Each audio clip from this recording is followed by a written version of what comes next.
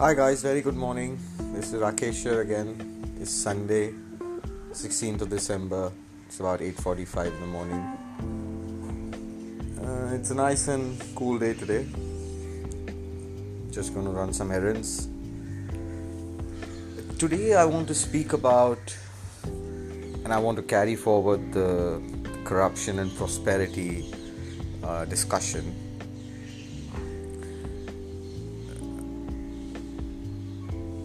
We are half millennials, half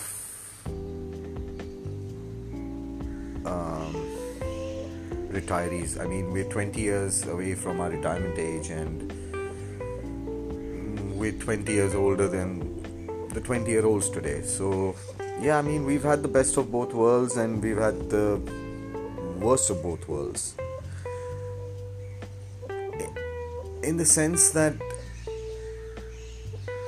we were 20-year-olds when the technology and the advancements of technologies were really advancing very, very swiftly. That gave us the information and gave us the knowledge of how countries can do better, how politicians can do better, and what they do wrong to stay corrupt and not let the diaspora grow and prosper, and they're just thinking about their vote share and their own pockets. Now, more than 20 years ago, our country was going through upheaval. It was a very, very bad time in the 1990s. And a certain economist who was a certain prime minister. I'm not going to take any names here. Definitely not.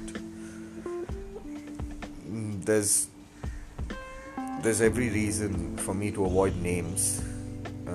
But yes, if you look for the data, you'll find it. Anyways, in 1991 to be precise, our country was at the cusp of taking a path of actually having inclusive growth and prosperity for the next 100 years by doing just one simple thing. By actually going out and keeping the taxes low for our country. Now, what do low taxes do? I don't mean no taxes, I mean low taxes. In the 1990s, we were at a corporate tax structure of 40% and thereabouts. Now, imagine a country which is considered a third world country, not even a developing nation, has a corporate tax structure of 40%. What is going to happen?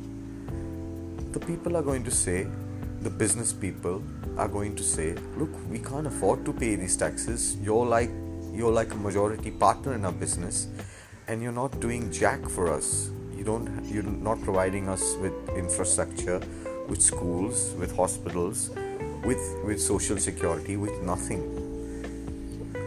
We want you to get this tax structure down so that we pay you the taxes and you can avoid all this foolhardiness of, India wants to grow and shit like that. But no, they didn't do that. The then finance minister went ahead and devalued our currency, opened so-called, in inverted commas, opened up our economy, called the dollar funds in, then dollar fund managers in, thinking that we're gonna open up our economy and people are gonna invest. They're not gonna invest. Look at the bureaucracy and look at the corruption that exists in your system. How do you think they're going to say to you that yes, here's $1 billion, take it and change your ways? They're not going to say that. they're definitely going to avoid it. And that's what they did. Although we opened up, we didn't get no funds from anybody. We didn't get no love from anybody for the next 15 years. We went from a nation growing at, I think, 3.5% to a nation growing at 2.5%. And yes, the politicians got way, way richer than the normal people did. But that's the whole thing.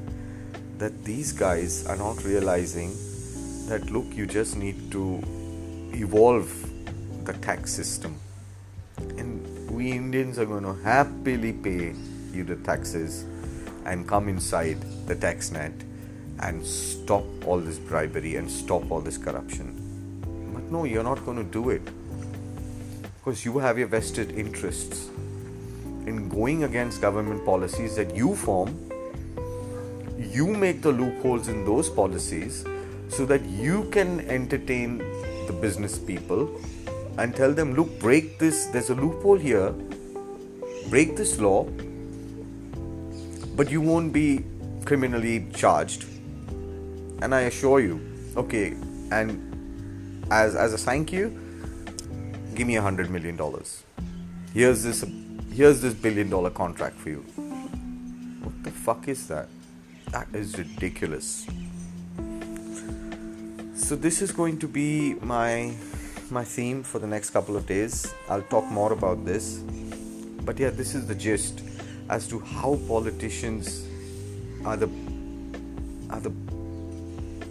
best examples of how not to run a business and how to actually do the wrong thing every time, again and again. Okay, thank you, people. Lend me those ears. Subscribe to my podcast. I'll be more than happy to listen to what you guys have to say. Again, my podcast is available on Stitcher, on TuneIn, on Apple Podcasts, Google Podcasts, and various other platforms. So please do subscribe. Thank you. Have a good one. Bye.